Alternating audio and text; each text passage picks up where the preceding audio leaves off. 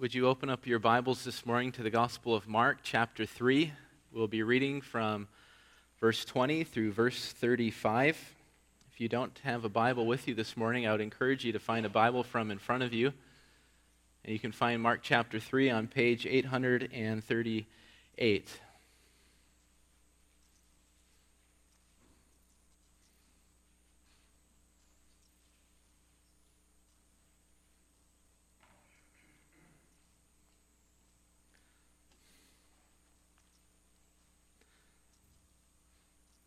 So let's continue to worship this morning as we hear the Word of God, as we hear it read, and as we hear it preached.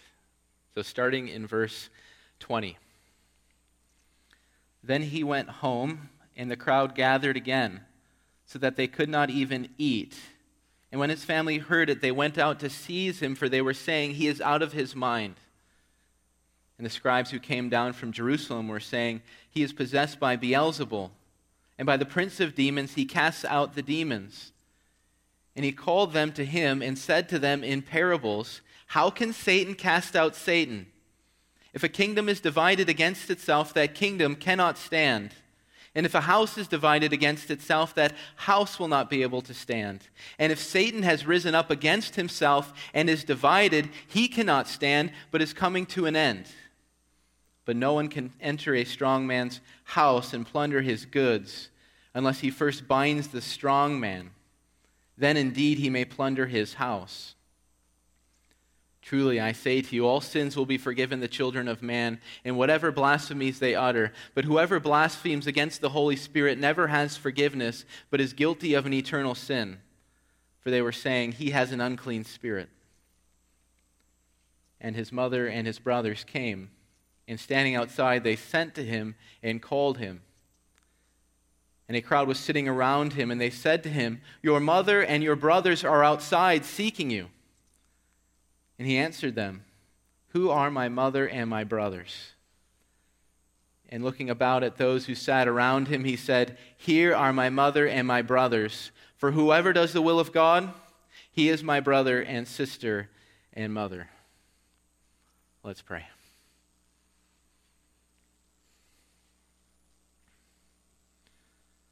Oh, Father, we do indeed rejoice in your word. It is good for us. And we come to you this morning confessing, we come admitting who we are.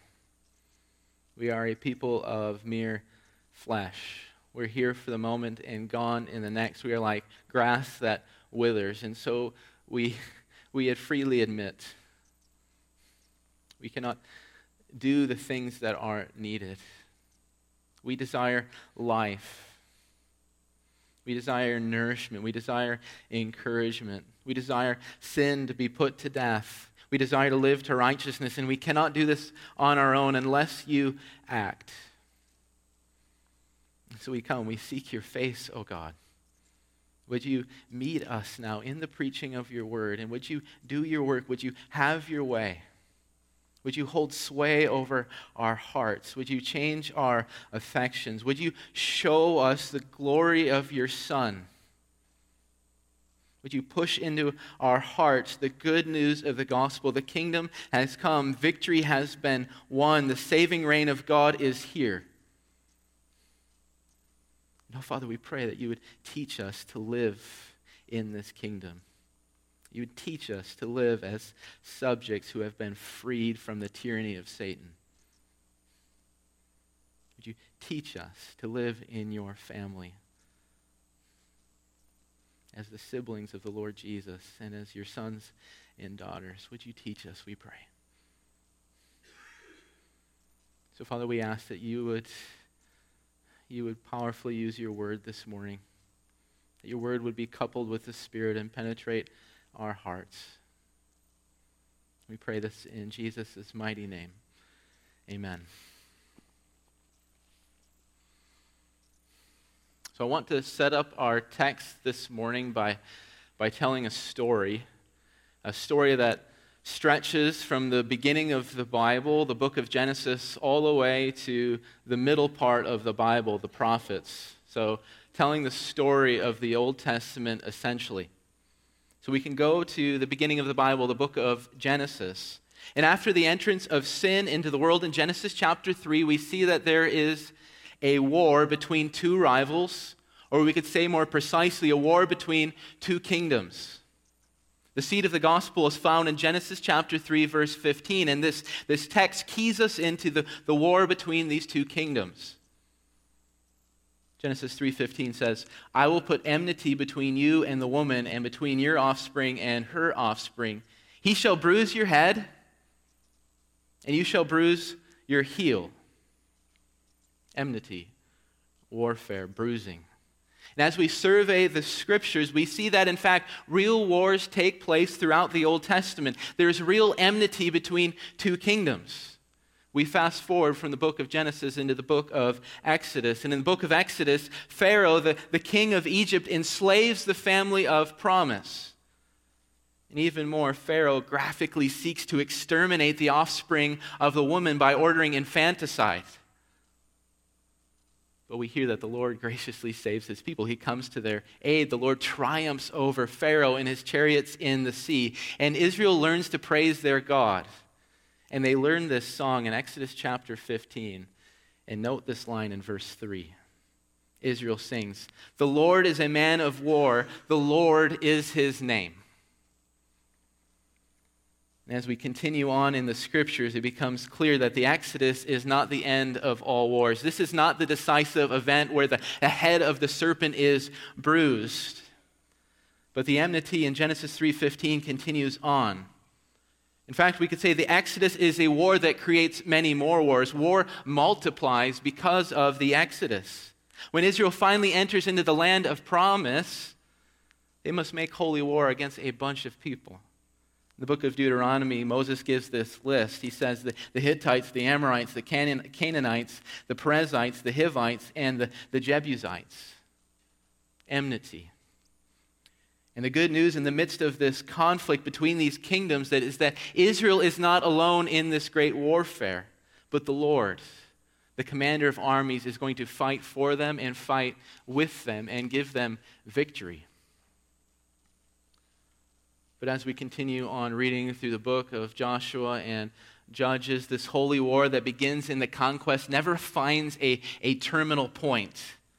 War and enmity never leave the storyline of the Old Testament. There is always a foe. There is always a threat. There's always a nation seeking to disturb and displace the offspring of the woman. And any peace we find in the pages of the Old Testament is only temporary. Any prosperity that we find is there for a moment and then gone in the next. So we can fast forward from the conquest to the age of the kings. Saul and David are constantly at war against the Philistines and the Amalekites. Blood, sweat, and suffering marks the kingship of Israel. And David praises God in Psalm 144 for this. He sings, "You, O God, have trained my hands for war and my fingers for battle." But there's a great hiccup in this storyline. We know this. When one turns to the preaching of the prophets, we find that Israel is not always on the winning side of these wars. We find that Israel is not always brave or valiant in battle. In fact, as the story goes on, it becomes increasingly hard to tell the difference between Israel and the kingdoms of the world. They share the same gods. They practice the same abominations. They're committing the same sins. And so Israel's trouble, their sin, reaches a breaking point. And because of their sin, the Lord casts them out from the land of promise. The Lord removes his protective hand from his chosen people, and he hands them over. He gives them over to their enemies. And once again, just like in the book of Exodus, Israel is enslaved in a land. And we can ask, what happened to the promise of Genesis 3:15? Does the story end with the serpent having the upper hand over the offspring of the woman? Will the offspring of the woman end in defeat? Well, Genesis 3:15 is God's word, and God never lies. The serpent will be defeated. The offspring of the woman will find victory. And as the curtains of the Old Testament begin to close, we hear the words of promise. God renews his promise in Genesis 3:15. The God who triumphed over Pharaoh, the God who was praised, the Lord is a man of war. The Lord who fought for Israel in the conquest, the God who trained David's hands for war and battle, will return and fight for his people. And so the prophet Isaiah begins to preach good news to a people who are enslaved, a people who are held captive by the mighty and the strong and the tyrants. And so Isaiah says this to Israel in chapter 40, verse 10 of his book. He says, "Behold, the Lord God comes with might, and his arm rules for him. Behold, his reward is with him, and his recompense before him." And he says 2 chapters later, in chapter 42, verse 13, "The Lord goes out like a mighty man, like a man of war. He stirs up his zeal. He cries out, he shouts aloud. He shows himself mighty against his foes." A mighty man, like a man of war, he stirs up his zeal, as if he's beating his breasts. And Isaiah declares the sure and certain news to this enslaved people that the warrior God will come and no one will stand in his way. He will win a victory for his people. Israel hears the preaching of Isaiah and they begin to doubt. Oh, we have the book of Exodus. We read about what Yahweh did for our forefathers.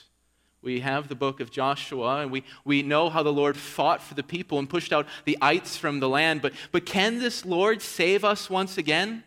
Is the God of the Exodus still mighty? Is the God of the conquest still able to save? Is he strong? Can he really act in that way again? And Isaiah chapter 49, verse 24, channels all of these doubts into one precise thought. Isaiah writes, "Can the prey be taken from the mighty, or the captive of a tyrant be rescued?" Israel looks at their captors and says, "I don't know if this is possible." But the Lord replies. He assures doubting Israel of the promise. And the Lord draws near to his people and he speaks powerfully to them. Isaiah 49, verse 25, the next verse, Isaiah records, "For thus says the Lord, even the captives of the mighty shall be taken, and the prey of the tyrant be rescued. For I will contend with those who contend with you, and I will save your children. I will make your oppressors eat their own flesh, and they shall be drunk with their own blood as with wine. Then all flesh shall know that I am the Lord your Savior and your Redeemer, the mighty one of Jacob." So Isaiah holds out this distinct hope. The warrior God will return for his people and he will win a decisive victory. He will contend. He will save. And he will put away the oppressors. And this victory will make a great point to the whole world.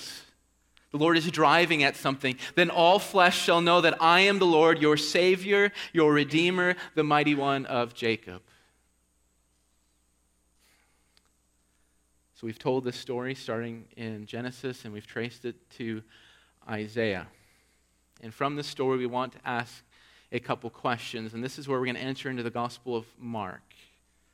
So the first question is this: where does the Gospel of Mark fit into this story, spanning from Genesis 3:15 through the prophet Isaiah? Well, the answer is that Mark has a distinctive take on this story of the Old Testament. The portrait of Israel that Mark paints throughout his gospel is that Israel is oppressed, they're troubled, they're even enslaved. And these elements we find in the Gospel of Mark find great affinity with the story we just told in the Old Testament. There's great likeness between these two stories.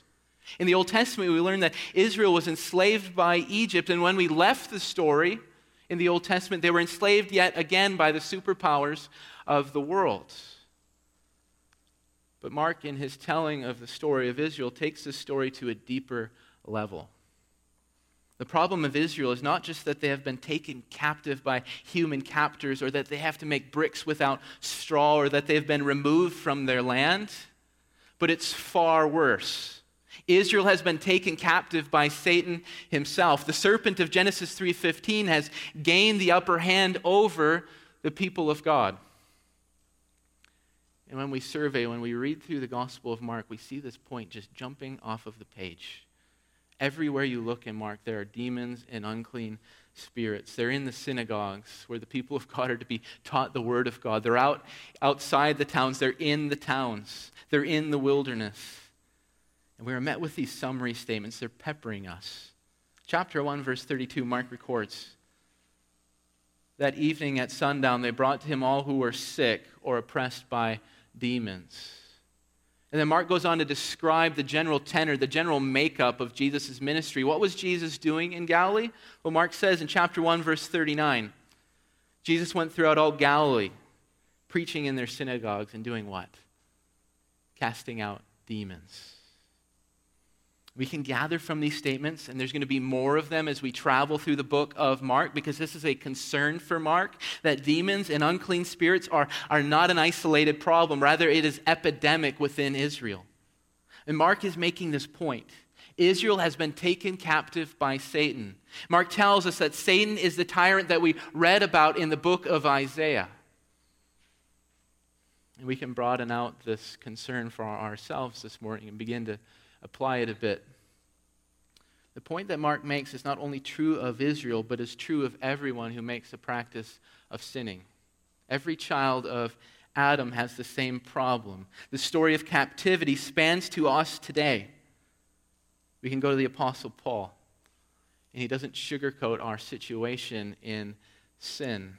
Ephesians chapter 2, Paul says this, "And you were dead in the trespasses and sins in which you once walked, following the course of this world, following the prince of the power of the air, the spirit that is now at work in the sons of disobedience, among whom we all once lived in the passions of our flesh, carrying out the desires of the body and the mind, and were by nature children of wrath, like the rest of mankind." And Paul has this powerful phrase, this clause in Ephesians chapter 2, following the prince of the power of the air. What Paul is saying is that in sin, outside of Christ, there is a real captivity to Satan. There's real enslavement and bondage. There is real blindness to truth and beauty and goodness. And when we hear Paul's words, he says, following the prince of the power of the air, we often think of the ghoulish and the gruesome. And this is true. The things we see on the news are all a part of this. But it's also domesticated. It's also normal. A man might provide well for his family, have a nice car, a nice home. He might take his kids to soccer practice, but yet still be in the bondage of Satan. These words of Paul still might be true of him, following the prince of the power of the air. This man is still blind to the truth, incapable of living for righteousness, with no heart to treasure God or the Lord Jesus Christ. It can look rather domesticated and normal. And so this morning, we find ourselves tied up in this story from Genesis 3:15 through Isaiah into the Gospel of Mark to our present time. And this brings us to our second question. Where does Jesus Christ, the Son of God, fit into this story that we're telling from Genesis 3:15 through Isaiah into the Gospel of Mark to our present time? Where does Jesus fit? And this is where we enter into our text. So in our text, we meet two groups of people, and they're trying to figure out this very question. Where does Jesus fit into this story? These two groups that we meet in our passage, they've either witnessed Jesus and the mighty things he's done and the things he's said, or they have heard about what Jesus has done and what Jesus has said. And so as we travel through the Gospel of Mark, we know that Jesus has preached a distinct message about the kingdom of God. And all the more, Jesus' ministry operates with a distinct power. He doesn't teach like the scribes, but he teaches with authority. And we see it demonstrated in his authority over demons and even sickness. With just his word, reality conforms. As we travel on in the book of Mark, he has taken the prerogative of forgiveness as his own. He's not afraid to work or even redefine the nature and the intent of Sabbath. And so we hear the allegation of the first group in verses 20 through 21. Look there with me. Mark records, "Then he went home, and the crowd gathered again so that he so that he could not even eat. And when his family heard it, they went out to seize him, for they were saying, he is out of his mind.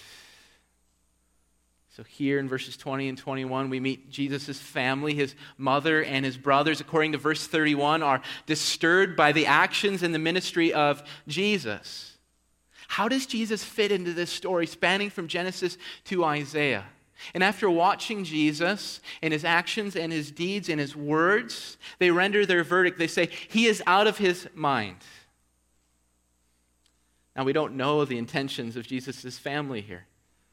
Perhaps they're concerned about Jesus' workload. He can't even eat. He can't openly enter a town. He's constantly teaching and healing. The crowds are bombarding him, and any mother would be concerned about her son. My son's going to die of exhaustion. He's going to go out of his mind. He's going to get burned out. These crowds are going to literally kill him.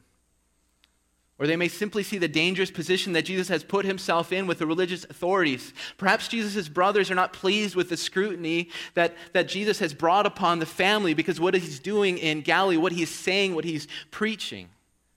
They may simply want to preserve their brother's life. If Jesus continues on this track, he's going to die. And perhaps they just selfishly want to preserve the prestige of the family, the honor of the family. But irregardless of their intentions, Jesus' family has not perceived the true identity and mission of Jesus. They don't see Jesus for who he truly is, the Christ, the Son of God. Instead, they allege he's out of his mind. He doesn't fit into the story, his family is saying. He doesn't have a part to play in this story. We then hear the allegation of the second group in verse 22 and in verse 30. Mark records, and the scribes who came down from Jerusalem were saying, he is possessed by Beelzebul, and by the prince of demons he casts out the demons. He has an unclean spirit. And so we see in these verses, verse 22 and verse 30, that the news about Jesus is spreading throughout Israel. No longer is Jesus just dealing with the local scribes and teachers of the law, but the learned and prestigious scribes, the religious leaders from Jerusalem are now coming down to checking out what Jesus is doing. And these men are not coming down to discuss theology with Jesus. They have come to quash the ministry and the reputation of Jesus. And it doesn't take much detective work to understand the motives of the scribes. They seek to destroy Jesus and his ministry. They want to put an end to it. And so we can ask again, where does Jesus fit into this story spanning from Genesis 3:15 through Isaiah? Well, the scribes witness what Jesus did, and they render their verdict. He is possessed by Beelzebul. According to the scribes, Jesus isn't doing the will of God. He isn't advancing the reign of God. He isn't undoing the works of Satan. Rather, Jesus is in league with Satan. Even more, this Jesus is a tool of Satan. His mighty acts, his words, his deeds are just a big charade intended to lead the people of God astray. And so the scribes, just like Jesus' family, do not understand the true identity of Jesus. They don't see him. They don't get him as the Christ, the Son of God. And according to the scribes, Jesus does fit into this story spanning from Genesis 3:15 through Isaiah. And how does he fit into this story? Well, he's the offspring not of the woman, but of the serpent. So these allegations, they press us with a question, and Mark writes his gospel so that we are faced with it. I love how Mark writes. It's so poignant, and he's pushing us with these questions. What is the truth about Jesus? Is this Jesus we meet in these pages just simply out of his mind? Is he overworked, caught up in the excitement of the crowds, and he's now overextending himself, going beyond his limits? Is he in league with the serpent? Or is there something more for us here? And in the Gospel of Mark, it is as if we have been ushered into a great courtroom scene. The prosecution has come, they've made their charges, they've marshaled their witnesses and evidence, and they've passed their judgment. He's out of his mind. He's possessed by Beelzebul.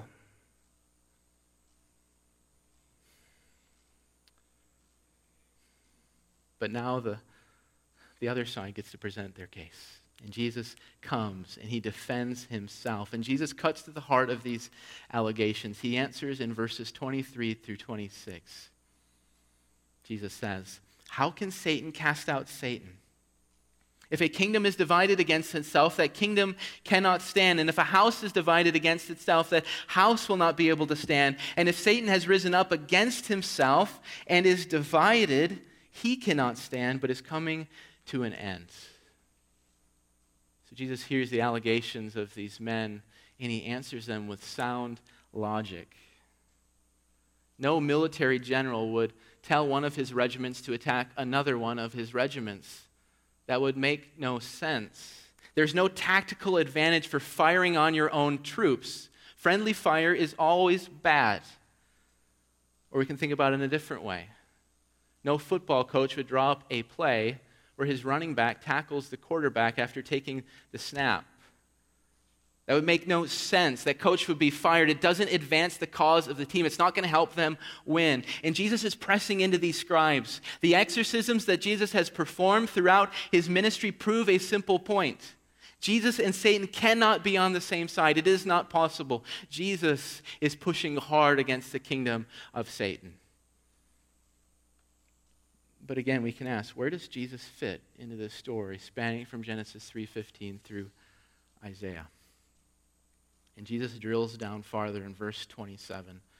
He says, "But no one can enter a strong man's house and plunder his goods unless he first binds the strong man. Then indeed he may plunder his house." And here is the main point of this passage. This is where Jesus is driving. He's revealing himself and his mission. And Jesus' answer is stunning. And we have to go back to the book of Isaiah to grasp the weight of Jesus' words.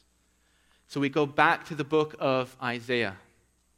And Isaiah has gone to Israel and he's pronounced the good news. The warrior God is going to come. He's going to fight for you.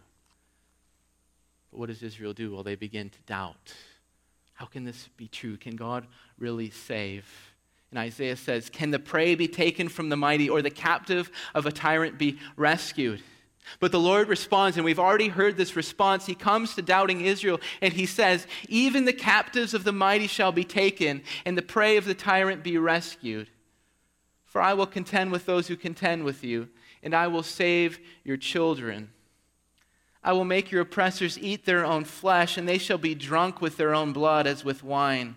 Then all flesh shall know that I am the Lord, your Savior and your Redeemer, the mighty one of Jacob." What does the Lord say here in Isaiah chapter 49? He says, "I will contend. I will save. I will make your oppressors eat their own flesh. I am the Lord. I am your Savior. I am your Redeemer. I am the mighty one." We flip back to the book of Mark, and what do we see in the book of Mark? We see demons cast out, unclean spirits defeated, Satan silenced and defeated, all at the hands of whom? It's Jesus. And Mark is testifying to us this morning. He's drawing out this great point about who Jesus is. All of these events, all of these exorcisms, all of these mighty deeds are revealing the identity and the mission of Jesus. Jesus is the promised one. He is the Lord God. He is the Savior, the Redeemer, and the mighty one of Jacob. And the intention of the Lord in Isaiah 49 is coming true. All flesh is beginning to know who the Lord is. The Savior, the Redeemer, the mighty one of Jacob. And Mark faithfully sharpens our understanding of the gospel this morning.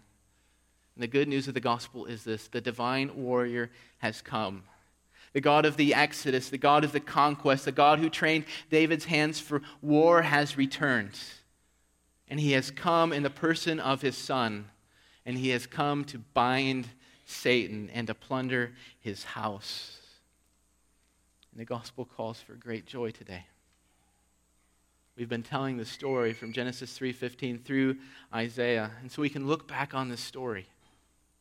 Though Satan beguiled Eve in the garden, Though Satan is the great murderer of mankind, though he rules over humanity and entraps humanity in his kingdom of darkness, though the world lies in the power of the evil one, though we are met daily with Satan's temptations in fiery darts, the divine warrior has come, the divine warrior has conquered, and the divine warrior is still conquering.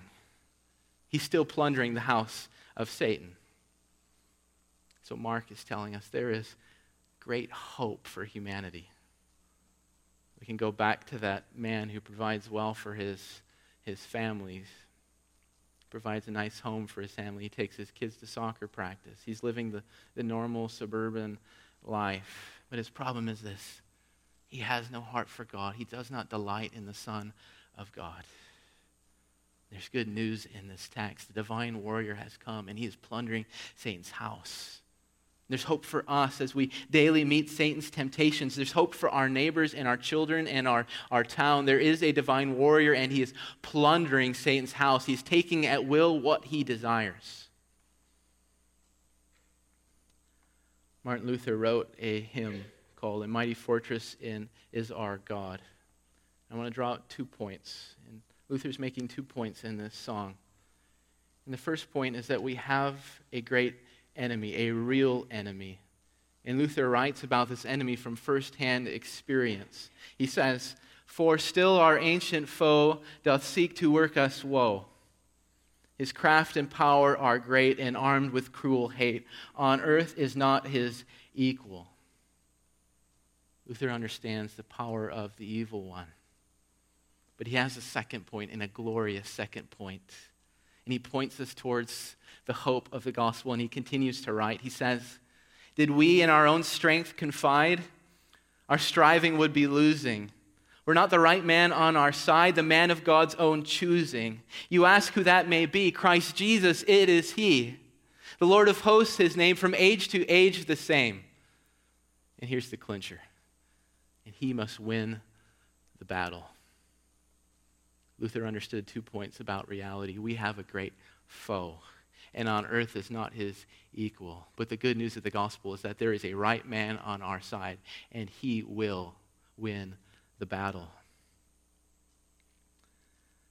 When Jesus entered into Galilee, he preached a distinct message. He said, "The time is fulfilled, the kingdom of God is at hand."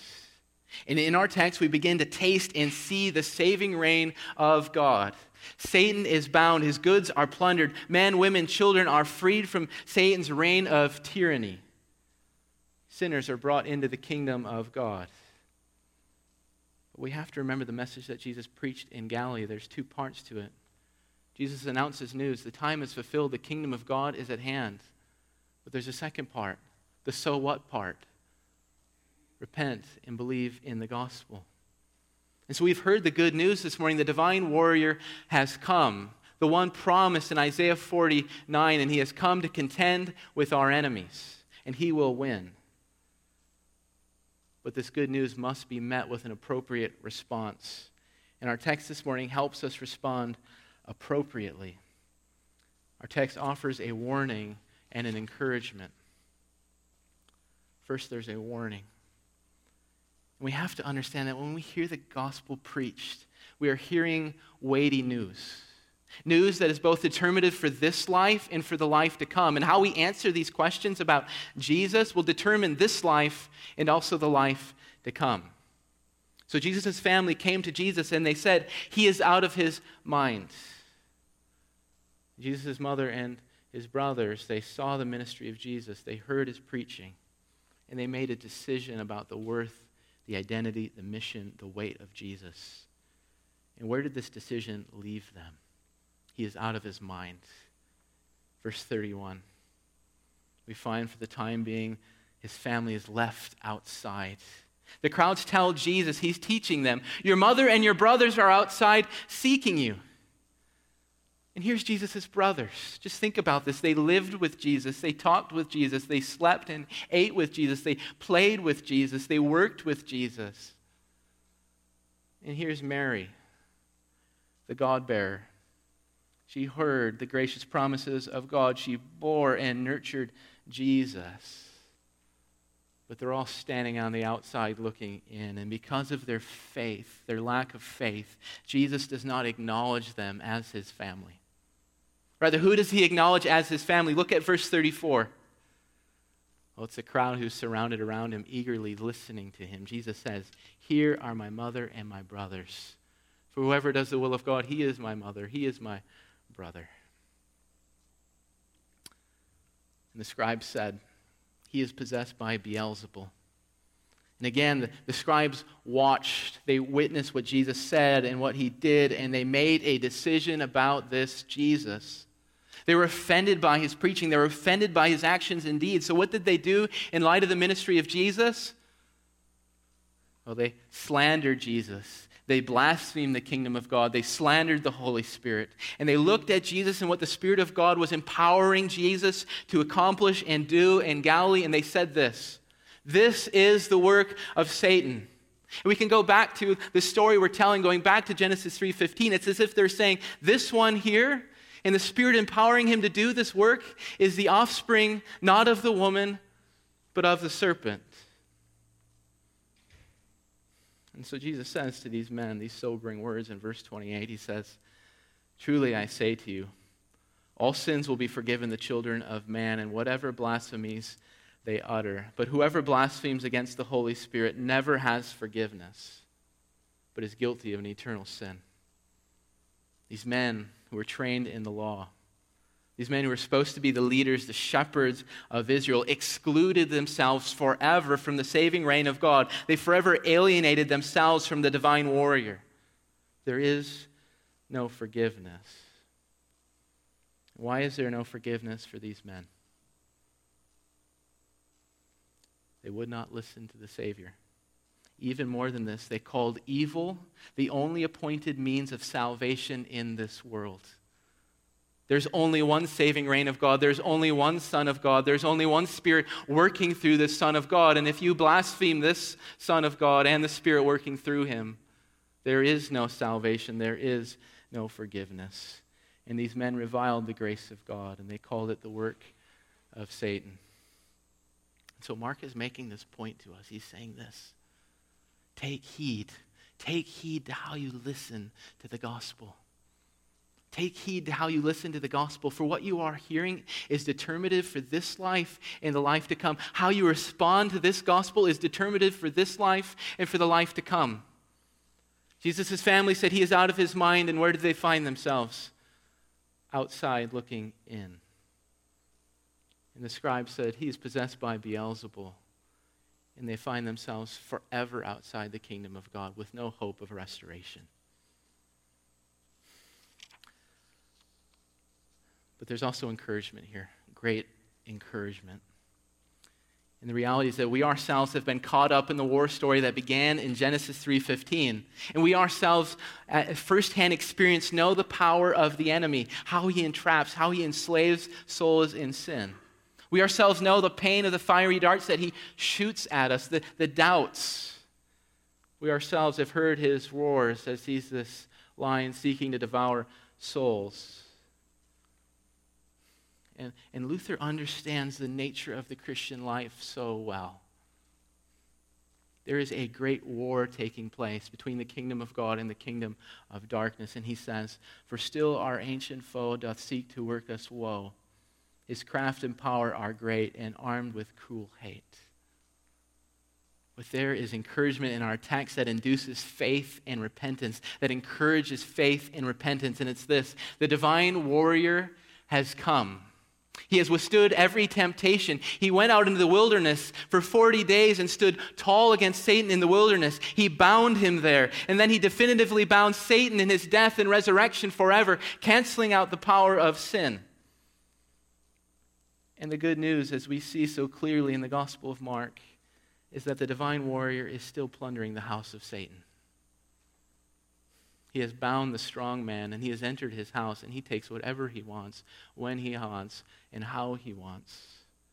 And we can say this: every time someone comes to faith, every time we put to death sin, every time a lie is overcome, we see the powerful ministry of the divine warrior at work for us. And we have to see that there's precious resources for our faith here. We are in this war. And as we daily meet temptations, and we meet temptations daily, and as we daily face the sinfulness of our own hearts, as we are called to keep God's commandments, to love our neighbors, to love our wives, our children, as we daily face the lies of the evil one, as his fiery darts land upon our chest, as we are tempted to be discouraged, and as we're given over to weariness, we know this from the Gospel of Mark. There is someone who has come to fight for us. Luther says, the right man is on our side, the man of God's own choosing. You ask who that may be. Christ Jesus, it is He. Jesus speaks decisively and powerfully to our often weary souls. He takes the gospel and he pushes it into our hearts. What does he say this morning? He says this from the book of Isaiah. Even the captives of the mighty shall be taken, and the prey of the tyrant be rescued. For I will contend with those who contend with you, and I will save your children. I will make your oppressors eat their own flesh, and they shall be drunk with their own blood as with wine. And so, Christians, as we face temptation today and tomorrow and the next week, as we face despair, troubled mind, our sins, our enslavements, our addictions, we must take the words of Jesus and apply them to our own hearts, because Jesus says, I will contend with those who contend with you. I will save your children. I will make your oppressors eat their own flesh. And as we wage war against Satan himself in this life, we can take this text to bear, knowing that the right man is on our side. And Jesus assures us today of the gospel.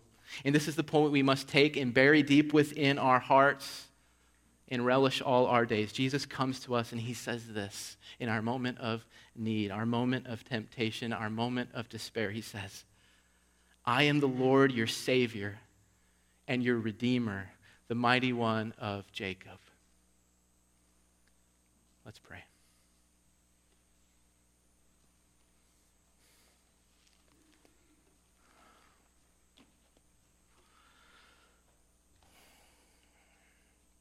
Oh, Father, we do rejoice. We have precious, precious good news. The right man is on our side.